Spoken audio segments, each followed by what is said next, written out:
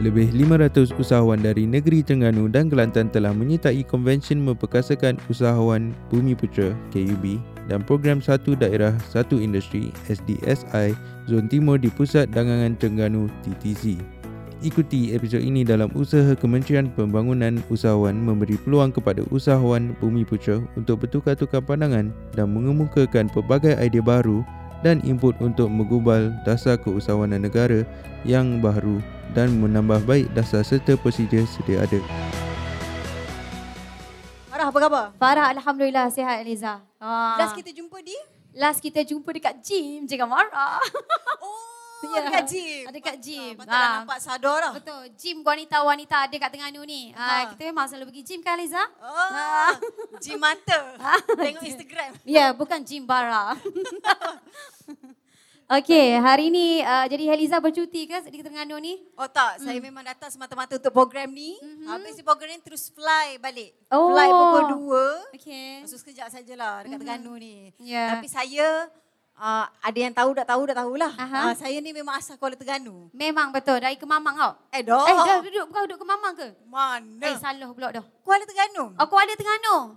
Dulu sekolah dekat Yayasan Tadika Yayasan Islam Kuala Terengganu.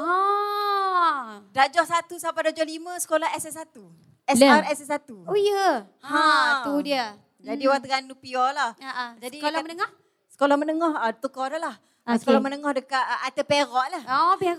Atas Perak kita kena tukar lah bahasanya. Ada daripada Perak tu teruslah pergi ke Sabah boleh Barakah. Jadi memang orang nomad lah. Berpindah randah. Berpindah randah. Tapi IC 11 IC 11. IC saya pelik sikit. IC saya 46. 46. Betul lah tu. 46 pun Terengganu juga. Betul. Tapi setiap kali orang tulis IC saya dia pelik. Apa 46? Saya pun pelik dengan soalan dia orang. Ada satu waktu tu yang 11 tu ditukar 46. Betul? Apa begitu? Dia tahu kok. Allahu Akbar.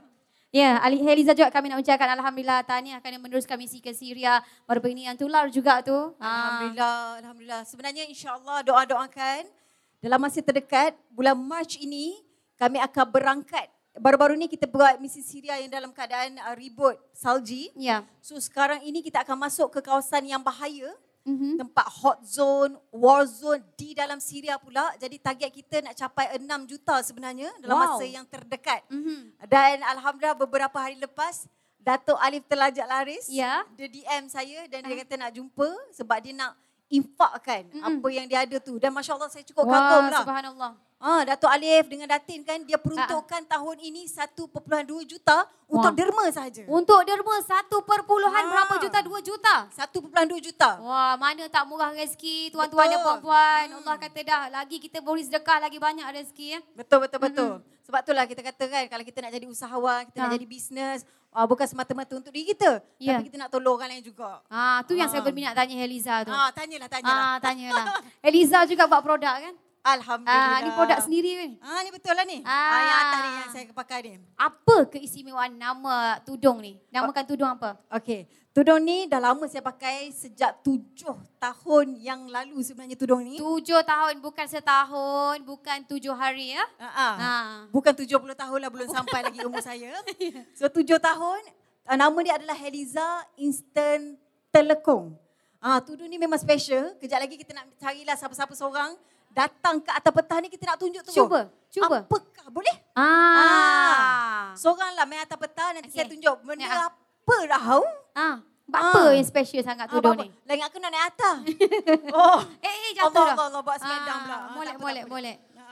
So siapa adik-adik yang pakai baju sekolah ni? Seorang je kita naik. Hadiah dia adalah tudung yang kita sarung tu kita nak bagi hadiah. Kalau macam saya pun nak. Okey, jadi tuan-tuan perempuan yang ada kat sini yang saya pakai ini sebenarnya dia telekong. Dia bukan tudung. Jadi hari ini kita akan buat beberapa magic. Okey. Ini dia ada banyak color. Kita baru saja keluarkan 9 color. Senyum dia. Samalah boleh pakai yang kalau yang warna purple night tu dia dah sama dah. Boleh pergi sekolah pakai telekong ni. So, adik boleh sarungkan tudung ni ke dalam muka ya. Jangan sarung ke tempat lain. Muka saja. Biasalah pakai tudung kita mestilah masukkan dalam muka tak apa penyek tudung ke dalam tu. Okay. Alright. Ni kita panggil material apa ni? Ini cotton. Cotton Cotton wool. Okay. Yang memang saya dah pakai 7 tahun. Saya pergi umrah pakai tudung ni. Buat talk pakai tudung. Yelah, buat talk pakai tudung ni. Keluar dalam TV pakai tudung ni. Buat misi kemanusiaan, kena bom semua tu pun pakai tudung ni juga. Pakai tudung ni juga Bila nak pergi labaik Allahumma labaik. Ataupun nak pergi sembahyang tarawih tak lama lagi. Malah dekat rumah ke. So boleh pakai, senang. Tapi bila kita nak pergi keluar ni contohnya. Saya tak ada pin, tak ada masalah. Tudung ni dia magic. Dia just boleh nak jadikan tudung, angkat saja kat belakang ni. Tengok depan. Okay.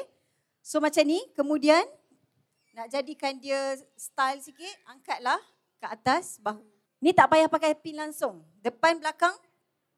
Terus cuba letak, tengok. Terus letak. Cuba pusing adik. Alia. Cuba pusing. Cuba pusing. Pusing belakang pusing, Alia, pusing belakang. Macam tu. Okay. So dia labur depan belakang. Dia ada size tak Eliza? Dia Free size? Dia free size. Free size Free size semua insyaAllah sebab dia jenis yang memang boleh memberi. Okay, boleh tarik, so tak ada masalah. Nah. Okay, cuba pusing depan. So, yang macam saya ni pula, yang buat macam saya ni, yang bahagian tengah, pusing depan. Okay, yang bahagian tengah ni. Okay, nampaknya tudung ni senang ke mana saja sebab kita ni perempuan kadang-kadang pergi jalan mana-mana ya Allah lupa pula telekung nak bawa. Betul. Okay. So tengok kalau nak keluar masa ni boleh lah tapi terlampau alim pula. Jadi kita angkat sikit. Ni macam dah panas lutut dah. Maknanya boleh tarik 2-3 lapis juga ni. So macam saya buat, saya angkat dekat bahu ni. Sebab ada tudung dah tu kat atas jadi dia licin. Licin sikit. Okay. So bayangkan tudung ini dalam masa 6 saat sebenarnya dah boleh style macam ni. Tak tengok cermin pun tak apa sebab dia dah terletak. Dan anda kata tiba-tiba jerebu. Berlaku jerebu, tak sempat nak beli emas. Tak ada masalah. Oh, bijak juga tudung ni. Tudung ni yang bijak, bukan orang yang buat. So yang ni bolehlah yang Habibi yang malana cabut gigi dengan sepana. So bolehlah orang yang pakai pudar tu. Bolehlah juga pakai macam ni. So tak ada masalah. So yang ni kalau nak style contohnya kata malam gala dinner style Arab. Okay. Senang saja. Yang macam ni kita boleh buat style lain pula. Hak atas ni kita boleh buat style, nampak kan? So boleh letak aksesori sama ada nak letak cekat rambut ke, nak letak rantai ke, nak letak mangga ke, suka mempelam ke, suka hatilah nak letak benda kat atas tu. So dia ada banyak sangat cara dan alhamdulillah kawan-kawan saya kan, Noni, Mila yang lain-lain. So kalau nak pergi umrah ke, ini pilihan dia orang. Mila pakai tudung ni lah baru-baru ni. Mila, Noni semua dia pakai tudung ni. Warna hitam. Okay. Dan ini adalah saya punya pakaian hari-hari. Hari-hari pergi mana-mana dan biasanya saya punya style, saya suka pakai topi lah. Style pakai topi, Style jaket. pakai topi. Tapi tudung macam ni dah sudah. So bila kita dengar je azan Allah Akbar, terus kita macam Allah Akbar. Kita terus sujud. Betapa subhanallah menyebabkan kita rasa nak semayang je. Okay. So sebab ni. kita dah bersiap sedia sentiasa. Siap masa. Tapi kena ada wuduk lah. Kalau tak ada wuduk semayang tu macam dah kenapa pula. Betul dah. So lebih kurang macam ni. So apa yang alhamdulillah saya pun tak sangka juga. Walaupun dah 7 tahun. Kita baru je keluarkan baru-baru launching setelah sekian lama kita tak buat. Sekejap je dah sold out dah warna hitam terutamanya. Sold out. Sold out. Jadi yang sampai nak warna hitam tu kena tunggu 2 minggu lagi. Sebab permintaan alhamdulillah sangat tinggi. Berapa harga dia? Harga dia boleh pakai bertahun, saya boleh pakai sampai 5 tahun alhamdulillah. RM99 sahaja. Okey, RM99. RM99 sahaja tapi ya Allah hari-hari pakai pun tak ada masalah. Hari tak buat promosi, tak ada promosi. Itulah dia. Sebab dah sold out, makanya saya pun tak bawa juga. Alamak. So saya outkan diri saya dulu. Okay. Jadi ini hadiah untuk adik. Tudung ni so adik boleh pakai ke sekolah macam ni lah.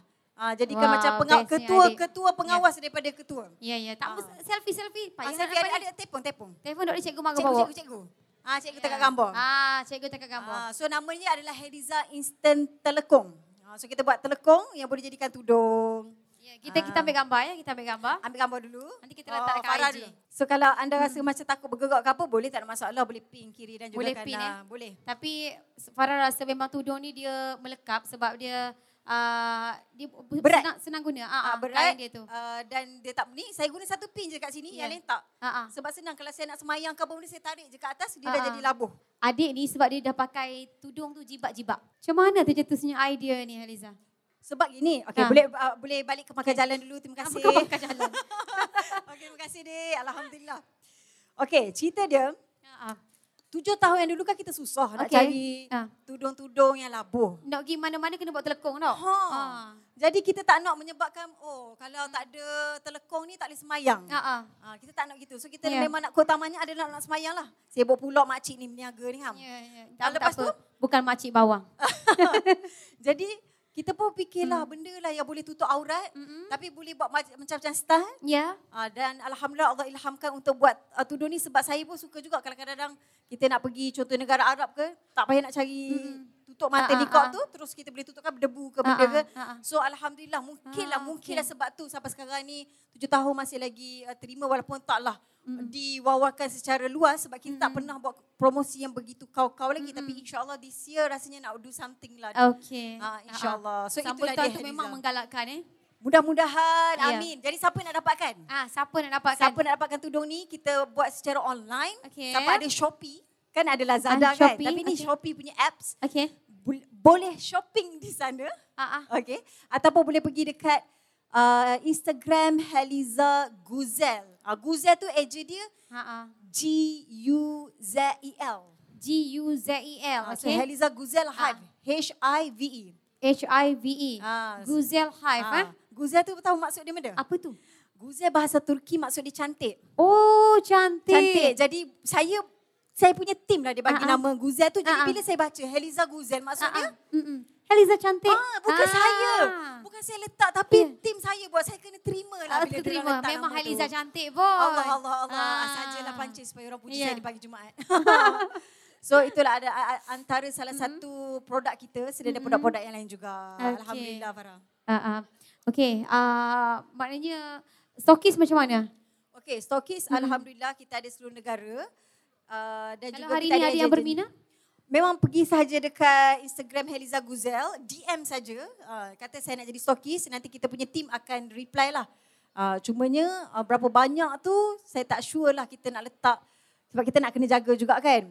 Dan permintaan pun tinggi. Okay. So tak apa, DM je. Nanti kita punya team akan reply. So insya-Allah syukur sangat semalam kita ada meeting.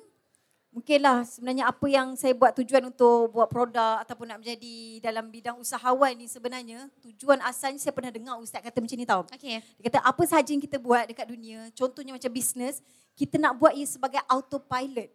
So kita autopilot macam mana tu? Okay. Maksudnya adalah bila kita buat satu bisnes, kita nak saham akhirat kita dapat secara automatik. Kalau kita tidak ada dekat dunia, kita tetap juga dapat pahala.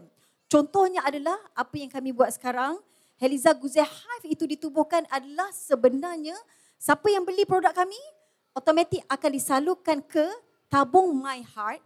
Tabung My Heart itu bekerjasama dengan Yayasan My Prihatin untuk membantu kanak-kanak sakit jantung. So kadang-kadang kami selalu pergi dekat IJN, Institut Jantung Negara, tengok baby-baby ni yang jantung dia yang ada injap terbalik, jantung berlubang kecil-kecil, pakai bateri semua, kita rasa sangat sedih sebab mereka memerlukan kos yang tinggi. Jadi tujuan saya syukur sangat bila ustaz ajar tentang autopilot tu menyebabkan mudah-mudahan kalau kita tak ada, perniagaan itu diteruskan, mudah-mudahan pahala itu berterusan. Berterusan manfaat dia. Manfaat dia. Itu dari sudut infak. Tapi dari sudut yang dakwah-dakwah lain, kita ajak orang ramai untuk pakai tudung yang betul-betul tutup aurat, mudah untuk solat. Itulah kenapa kita buat satu bisnes ini. Niat dia adalah kerana apa? Satu, nak ikut sunnah. Keduanya adalah untuk kita berdakwah. Ketiganya adalah untuk memberi manfaat kepada orang lain. Sebab apa yang saya tengok, bila kita nak buat satu bisnes, kita nak tengok ada demand tak? Ada permintaan tak? So kalau kita buat bisnes sebenarnya tak ada permintaan, rugilah kita. Tapi kalau kita buat satu bisnes ada permintaan dan menyelesaikan masalah orang lain. Contoh masalah ketika 7 tahun lepas kan, tak ada tudung labuh. Jadi kita buat tudung labuh itu, di sini permintaannya. Gambar. So kita tangkap gambar dulu. Begitulah cerita dia. So Alhamdulillah Heliza Guzel Hive ini mudah-mudahan akan makin berkembang, doakan. Ya. Sebab, amin. Amin. Dan kita fikirkan untuk membantu mereka-mereka tak berkemampuan. So kita akan buat baju sekolah pula. Baju sekolah? InsyaAllah. Maksudnya macam mana tu? Baju sekolah, okey. Ini konsep dia pula. Disebabkan ramai macam ibu-ibu tunggal tak ada pekerjaan. Okey. Jadi biasa kita tempah dekat kilang kan. So kita bagi job ini ataupun task kepada ibu tunggal, so at least dia ada pekerjaan yang nak dibuat dan diorang pun dapat upah dan kita membantu ibu tunggal. Dan baju sekolah itu pula kita nak bagi pula kepada mereka yang mungkin tak mampu beli baju sekolah. Okey. Under daripada Heliza Guzel Haif itu sendiri. Wah, So itu Masya benda yang Allah. kita nak buat insya-Allah. Dalam masa Hebatnya. terdekat ni insya-Allah. Apa ni perancangan awak Heliza? Semoga diberkatinya. Amin. Doa-doakan sebab lepas ni kita nak buat next adalah bakery. Kan mereka nak pergi sekolah mungkin tak ada makanan. Jadi Kagum saya dengan Heliza ni. tak. Ni saya share supaya di hari Jumaat ini tolong doakan sebab apa lagi yang kita boleh tolong orang? Selain daripada kita tolong dekat Syria, Palestin, Gaza, Yaman, Rohingya. Di dalam Malaysia pun sebenarnya kita buat juga. Cuma ini antara benda-benda yang kita cuba bantu. Sebenarnya bantu untuk diri kita juga. Betul. Untuk akhirat kita kan. Sebenarnya bila janji Allah kita buat baik pada orang, kita jangan kata dulu kita buat baik kat dia tak baik pada kita. Sebenarnya Allah janji kita buat baik pada orang, insya-Allah akan datang kebaikan pada kita, tidak semestinya melalui orang tu. Betul. So alhamdulillah itu antara tudung. So selain daripada itu kita fikir lagi. Apa benda kita nak buat bisnes lain? Semandangkan kita buat sharing, buat ceramah. Dan partner bisnes adalah ustaz kan. Jadi kita tubuhkan publishing untuk buku.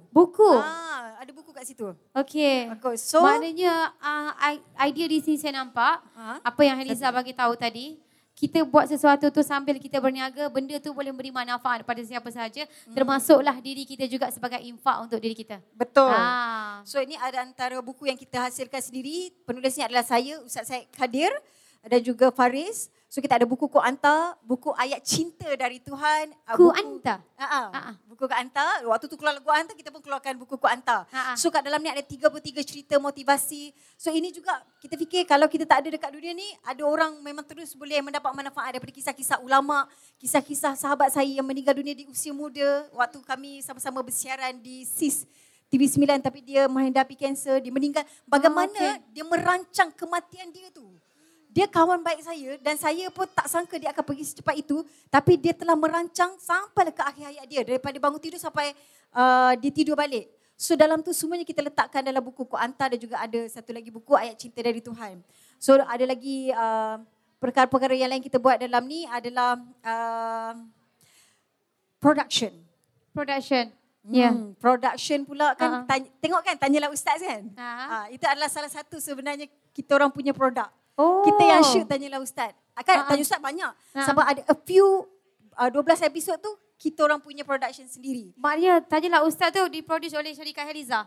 Betul. Lepas tu dijual kepada stesen TV lah. Itu namanya pitching. Maknanya kat situ saya belajar something. Untuk dapatkan satu program ni, kita akan pergi pitching dulu. Pitching tu apa? Saya akan pitching suara, sumbang ke, betul ke tak. Rupanya kita pergi dulu ke contohnya macam Astro. Kita pitching, ramailah orang yang akan datang syarikat pelbagai. And then kita akan present kita punya content, program yang kita nak buat. So dia akan tengok mana yang diorang rasa tertarik nak buat. Dan salah satunya adalah projek Tanyalah Ustaz. So ada projek TV-TV lain contohnya macam dekat Naurah. Naurah kan stesen TV terbaru pun kita buat juga. So ada a few projek yang sekarang tengah di syuting dan TV1 pun projek Pokok. Projek Pokok pun kita buat, Dr. Pokok. So saya akan jadi Dr. Pokok. Heliza suka gardening juga. Saya mungkin ambil sains taklah suka garden juga tapi satu ilmu yang lain sikit daripada lain kita nak tayangkan. So diorang terima. Itulah benda-benda yang belajar dan kalau orang tanya Heliza ni nampak sibuk berbenuk memang begitulah.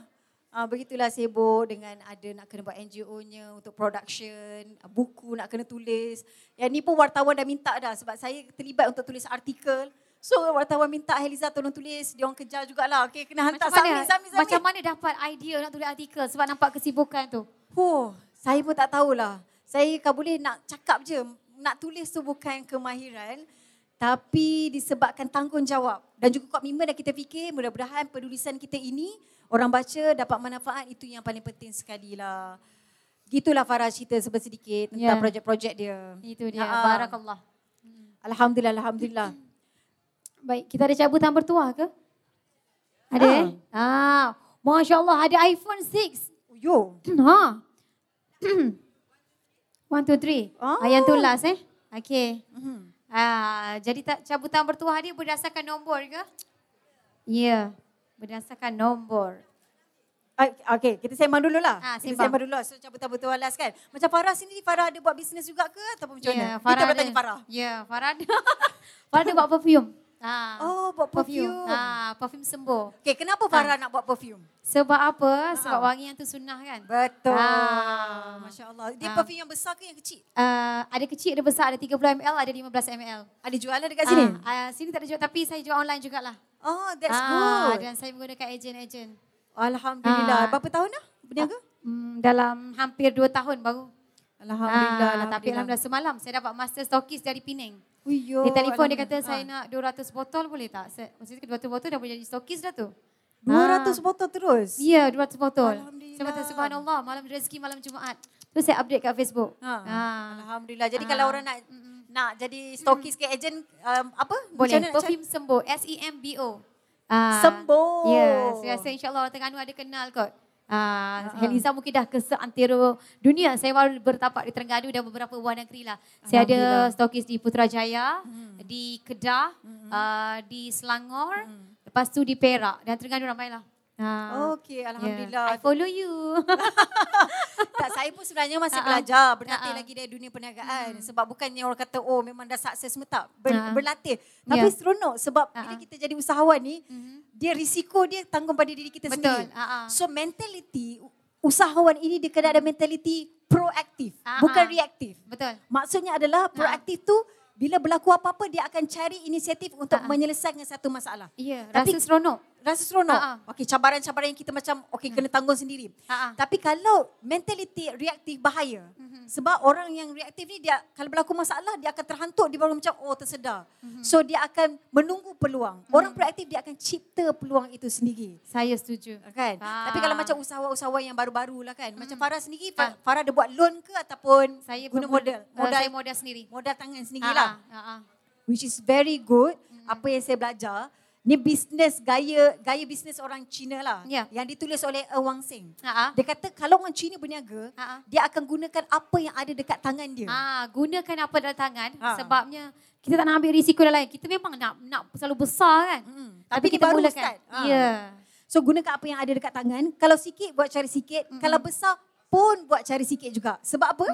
Sebab duit yang lebih tu dia nak jadikan pusingan modal lagi.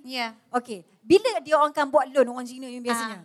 Bila dia akan expand dia punya perniagaan, barulah dia akan berfikir untuk buat loan. Tapi kita bahayanya starting kita nak gempak dah terus buat loan. Akhirnya kita berniaga sebab nanti kita kena bayar loan. Tujuan kita berniaga sebab nak bayar loan. So macam tudung saya sendiri ni, saya bermula dengan RM1,500 7 tahun lalu. RM1,500. Lebih kurang saya lah Eliza. Lebih kurang kan? Dan sampai sekarang memang tak ada buat loan pun. Terus rolling dengan apa yang dijual waktu itu. Waktu tu yelah sebab susah orang nak dapat, so demand sangat tinggi. Ada daripada US tu dia beli 12 kala terus. Sebab nak jumpa kat US kan susah kan. So saya ingat okeylah mungkinlah waktu tu. Tapi Alhamdulillah setakat sekarang ni masih lagi orang beli. Mungkinlah sebab dia multi purpose lah. Boleh buat ini, boleh buat tu, boleh transformer. Saya pun rasa seronok saya lihat tu. Senang dan kain dia pun InsyaAllah saya akan beli. Alhamdulillah. Tak percaya saya selfie lepas ni. So itulah antara mentaliti yang kita kena ada. Lepas tu kita jangan putus asa lah. Sebab kalau dalam berniaga ni memang akan ada up and down. Ada cabaran tak selama 2 tahun? Bila macam kita ada 2 kerja, macam saya seorang memang saya permanent staff untuk RTM. Dan saya pun memang declare dengan bos saya buat produk. Jadi memang tahu, saya bagikan masa. Dan saya seronok sebab saya shift. Jadi kan saya habis kerja pukul 2 petang. 2 petang saya dah boleh update dah apa-apa semua. Kadang saya kerja di sebelah malam, pagi saya boleh update dah. Saya macam fleksibel lah. Ya, fleksibel. Dan saya tukang update je. Saya dah ada ejen.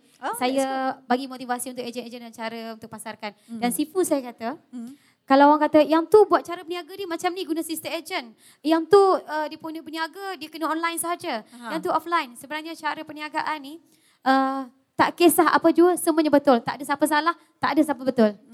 Yang penting dapat keuntungan. Yang tu lagi betul. Untuk siapa yang tak betul? Semua betul belaka. Okey, dan apa tu satu lagi bila dalam bisnes ni ilmu sangat penting kan. Baru-baru ni saya lepak dengan Mak Nilofa. Mak Nilofa. Lofa duduk sebelah saya tapi saya banyak sembang dengan mak dia. I like. Nilofa ni sangat bagus lah. Mak dia puji Nilofa ni bila dia kata bila aunty cakap suruh Lofa buat sesuatu dia akan buat. Contohnya aunty cakap macam ni. Mama rasa Love, dia panggil Lofa kan, Love kan? Love kena baca surat khabar lah. Dan dia sebagai anak yang taat, dia memang akan baca surat khabar sampailah ke hari ini. Dia baru tahu dia baca sebab dia taat apa mak dia kata. Tengok.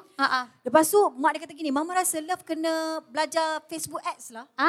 Jadi Lofa sendiri pun walaupun dia dah hebat, artis, follower ramai, dia juga pergi belajar dekat Seafood Buds tak silap.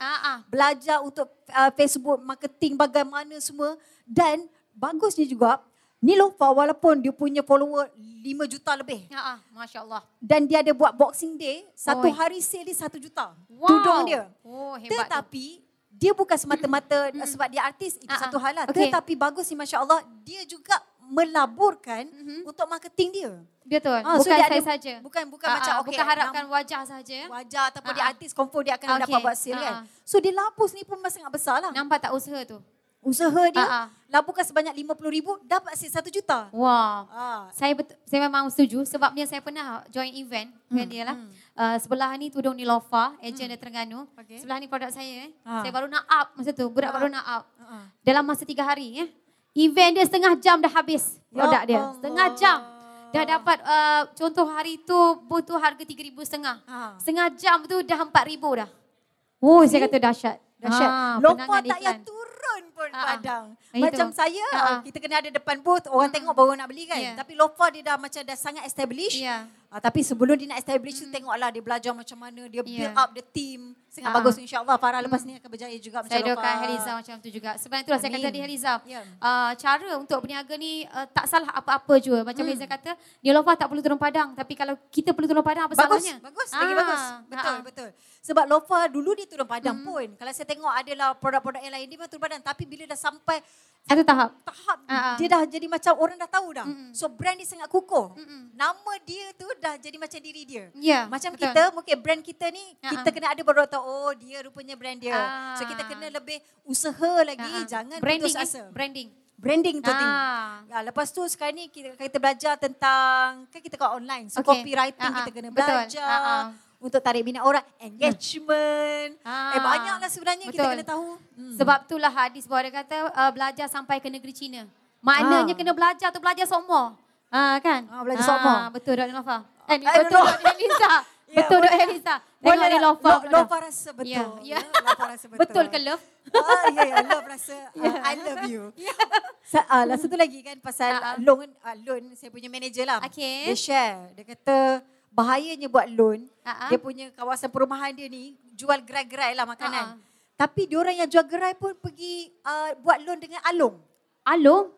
Diorang ni mostly pergi buat loan dengan alung dan sudahnya sampai diorang kena jual rumah diorang. Masya Allah. That's why bila kita nak buat bisnes ni, kita kena tengok kita buat bisnes sebab nak ikut-ikut orang ke? Sebab dia buat, kita buat juga. Sebab nak glamour saja ke? Ataupun kalau macam orang jual jubah, kita rasa kita boleh jual jubah juga. So kita kena tengok kemampuan kita. So kalau kita tak mampu contohnya nak buat loan banyak-banyak sebab nak buka gerai, mungkin boleh jual secara online, servis ke, delivery ke. Macam yang Heliza kata tadi, gunakan apa yang ada di tangan kita. Betul. So kesian juga saya dengar macam Masya Allah, macam mana nak habis bayar duit alung tu berniaga, nak bayar untuk hutang-hutang. Memang terbeban sebenarnya hutang ni kan. Itulah. Dan kita kena sentiasa berusaha lah. Jangan nak harap bangun pagi, kenapa orang tak beli lagi ni, tak bergerak apa-apa, tak jadi juga. Betul. So kita kena tengok balik. Kalau tak jadi tu, kita tengok balik. Macam saya juga, saya buat macam-macam bisnes sebenarnya. Sebelum saya berjumpa bisnes, saya rasa macam sesuai.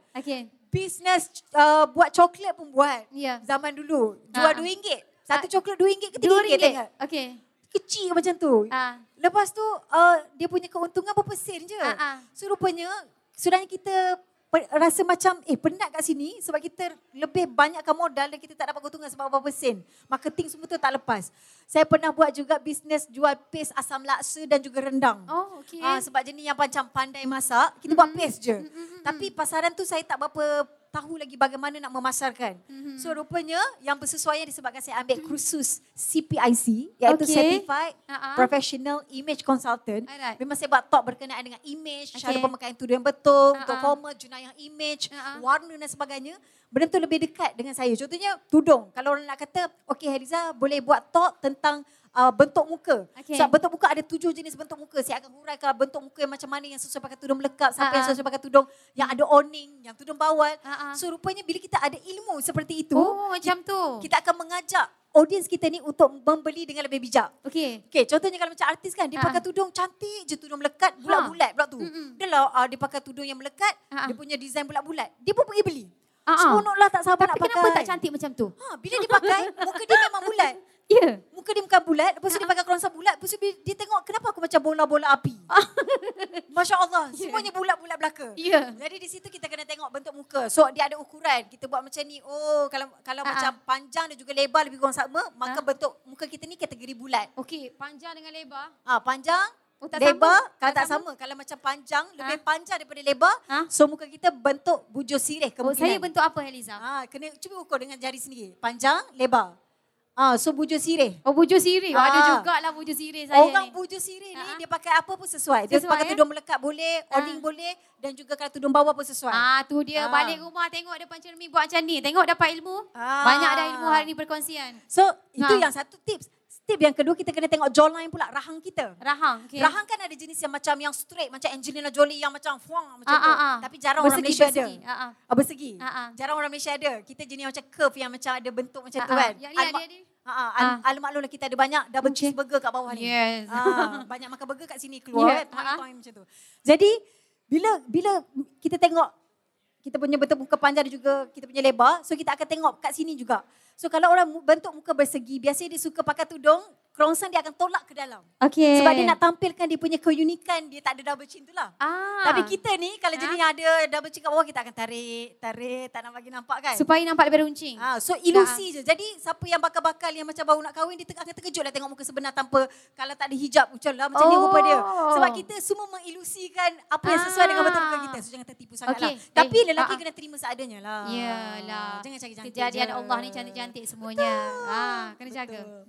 So begitulah. So bila saya dah belajar tentang image, so saya rasa macam nak bawa tentang image juga, maknanya tudung ataupun pakaian tu lebih sesuai lah rasanya. Okay. Waktu tu saya pergi ke Madinah.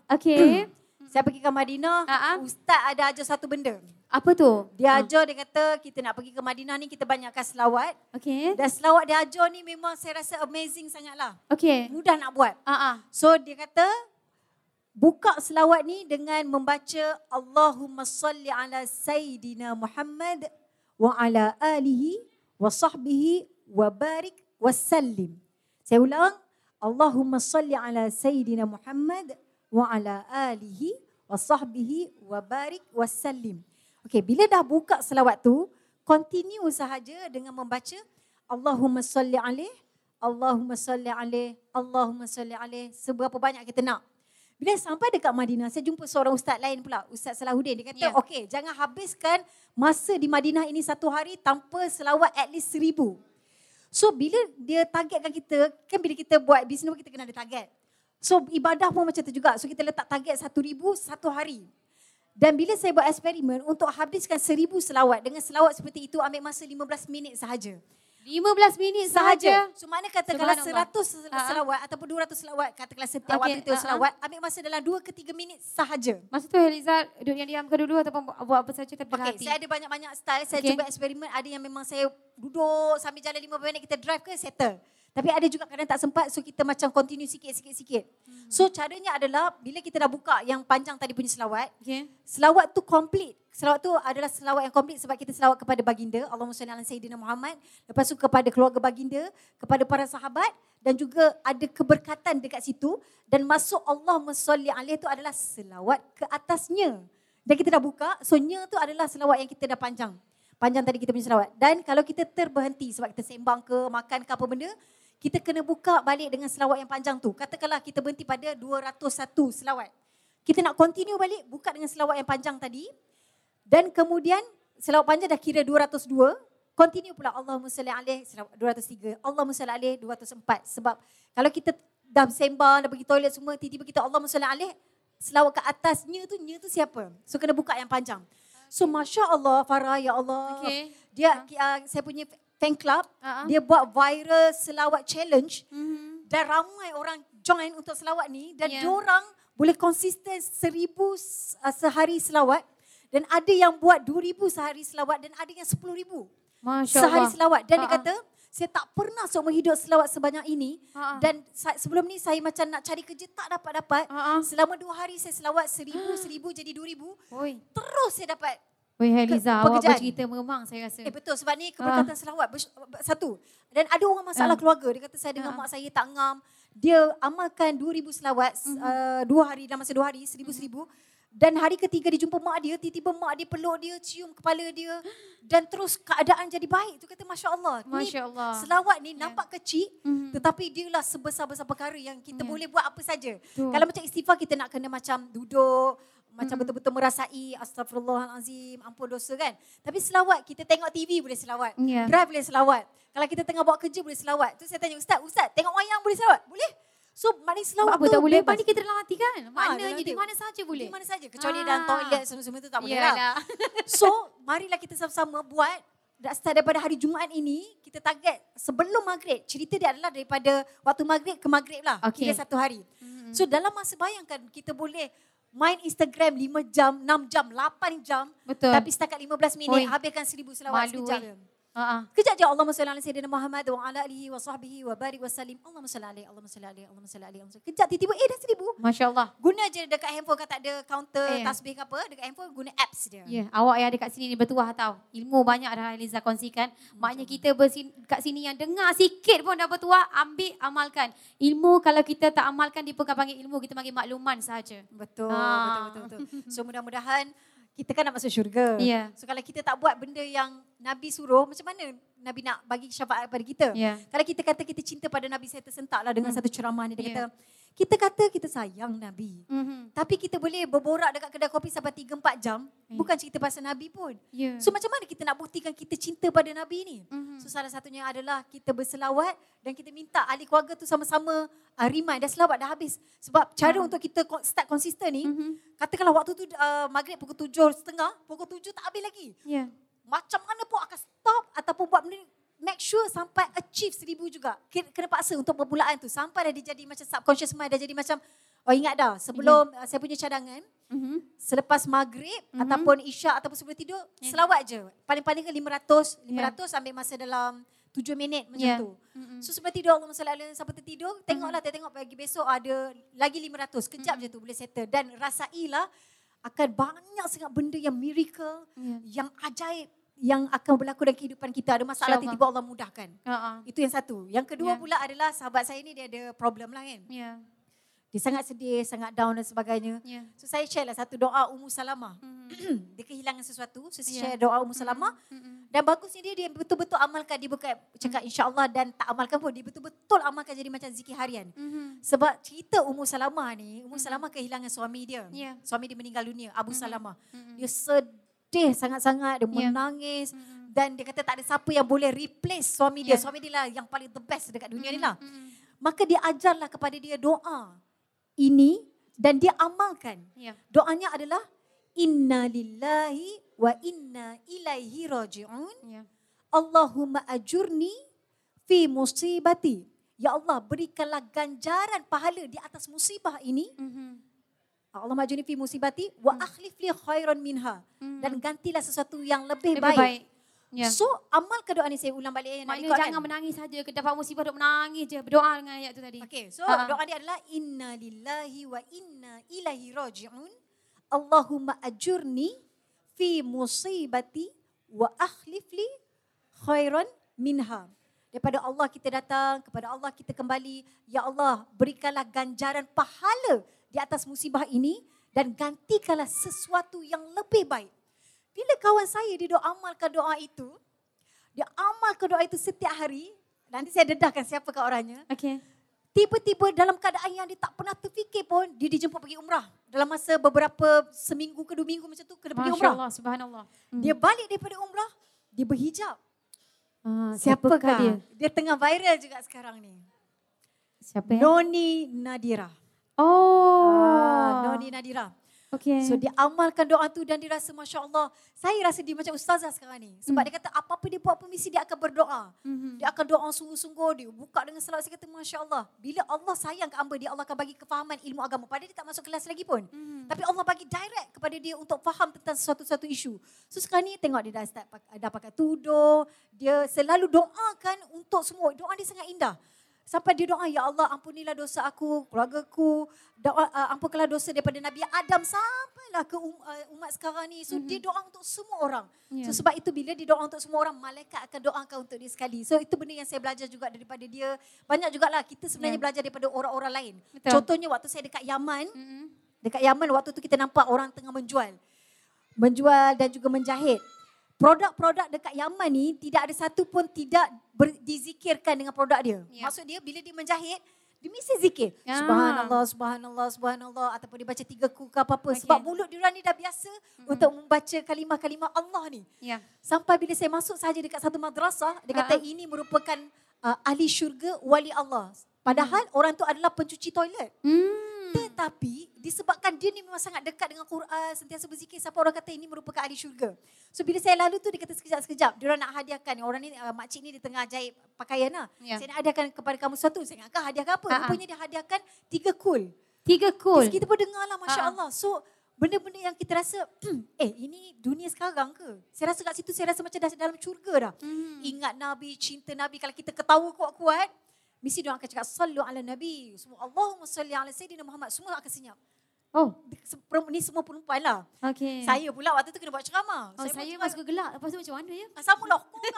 Tapi bila berlebihan akan ada seorang cakap sallu ala nabi, diingatkan kita lah balik. So, which is good. Macam sebab saya pun suka gelak juga. Sama je.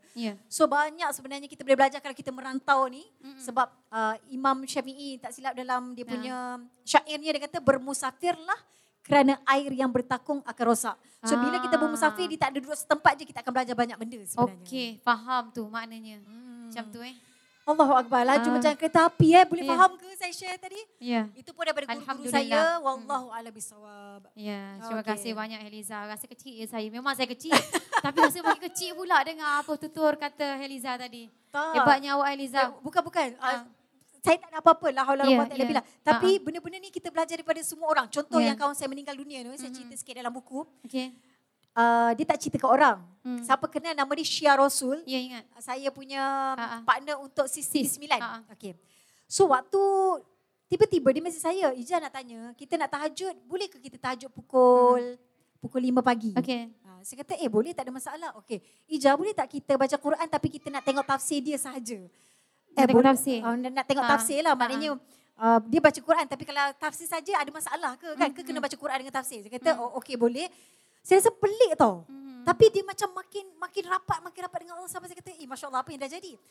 Sampailah waktu birthday dia kata Ija nak bagi tahu ni, Syia dapat hadiah yang cukup istimewa daripada Allah. Cakap ya ke? Apa dia? Syia dapat tahu Syia kena kanser. Allahu Akbar. Waktu dengar tu ya Allah, luluhnya jantung.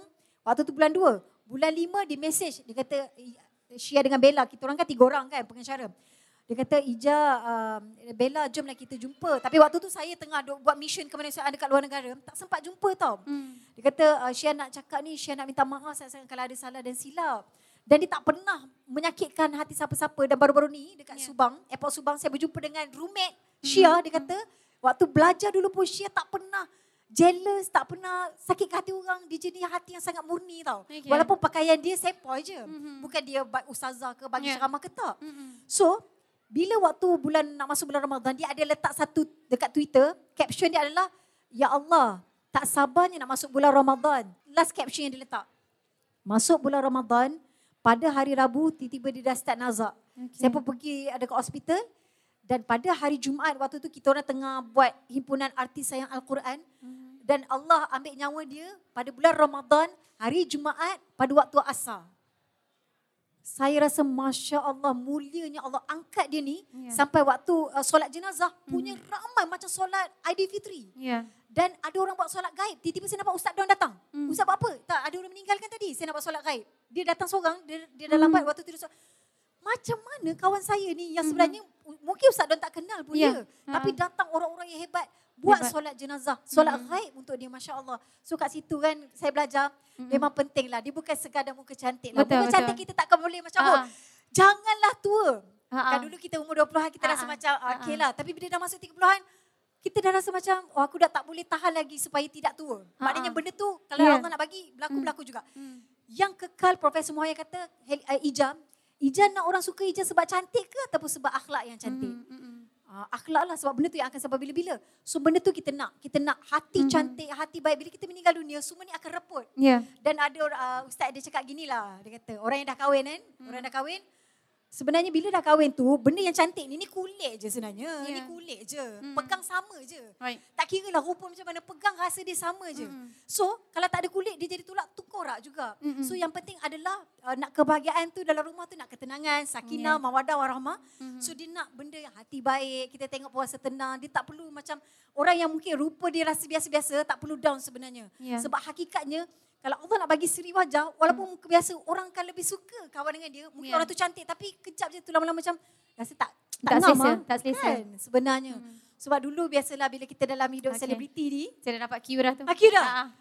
Saya rasa, saya tak sangka saya boleh cakap sebanyak ini. Sikitlah penutup kan? Okay, mungkin selebriti kita rasa macam kita nak kena cantik tu penting.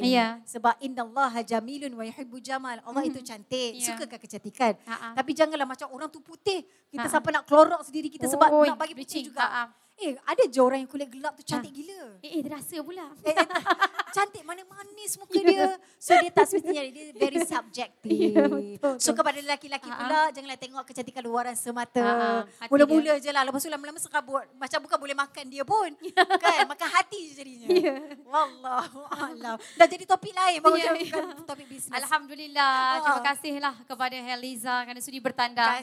Perkongsian awak banyak sangatlah Heliza. Maknanya banyak sangat ilmu kita dapat hari ini. Allah sikit-sikit dan minta maaf lah campur-campur aduk belaka. Kejap bisnes, kejap tukar-tukar. Kami doakan Heliza sentiasa dimurahkan rezeki, diberi kesihatan berpanjangan dan terus dapat beri manfaat ke seluruh umat Islam dan juga seluruh isi dunia insya-Allah. Amin. Masya-Allah, sedap doa tu isi dunia. Amin. Doakan kembali lebih baik. Amin. Insya-Allah. So dengan itu terima kasih banyak. Minta maaf kalau ada salah dan silap. Doakan bulan depan ada rezeki kami nak masuk ke dalam tempat war zone dan saya sentiasa berniat kalau yang terbaik itu syahid. Mudah-mudahan Allah tarik dalam keadaan yang kita buat baik dan memang ikhlas lah, bukan sebab nak dapat pujian daripada orang. Doakan. So anda kata bulan depan adalah last mission, maknanya last mission itu sebab dah tak ada nyawa lagi. Mohon untuk teruskan perjuangan membantu ummah, sebab bila kita membantu ummah ni dekat akhirat nanti mereka-mereka ni lah akan mudah-mudahan jadi saksi untuk tarik kita masuk syurga. Wallahu alam. Terima kasih sekali lagi. Assalamualaikum. Assalamualaikum warahmatullahi wabarakatuh. Itulah podcast yang disediakan oleh tim EFM. Teruskan mendengar episod-episod yang dibawa oleh EFM bersama program KUB sebagai inisiatif serta komitmen Kementerian Pembangunan Usahawan bagi mendapat idea, pandangan dan makluman berkaitan pelbagai isu selain cadangan penambahbaikan dalam memperkasa sektor usahawan tempatan hanya di efm.live.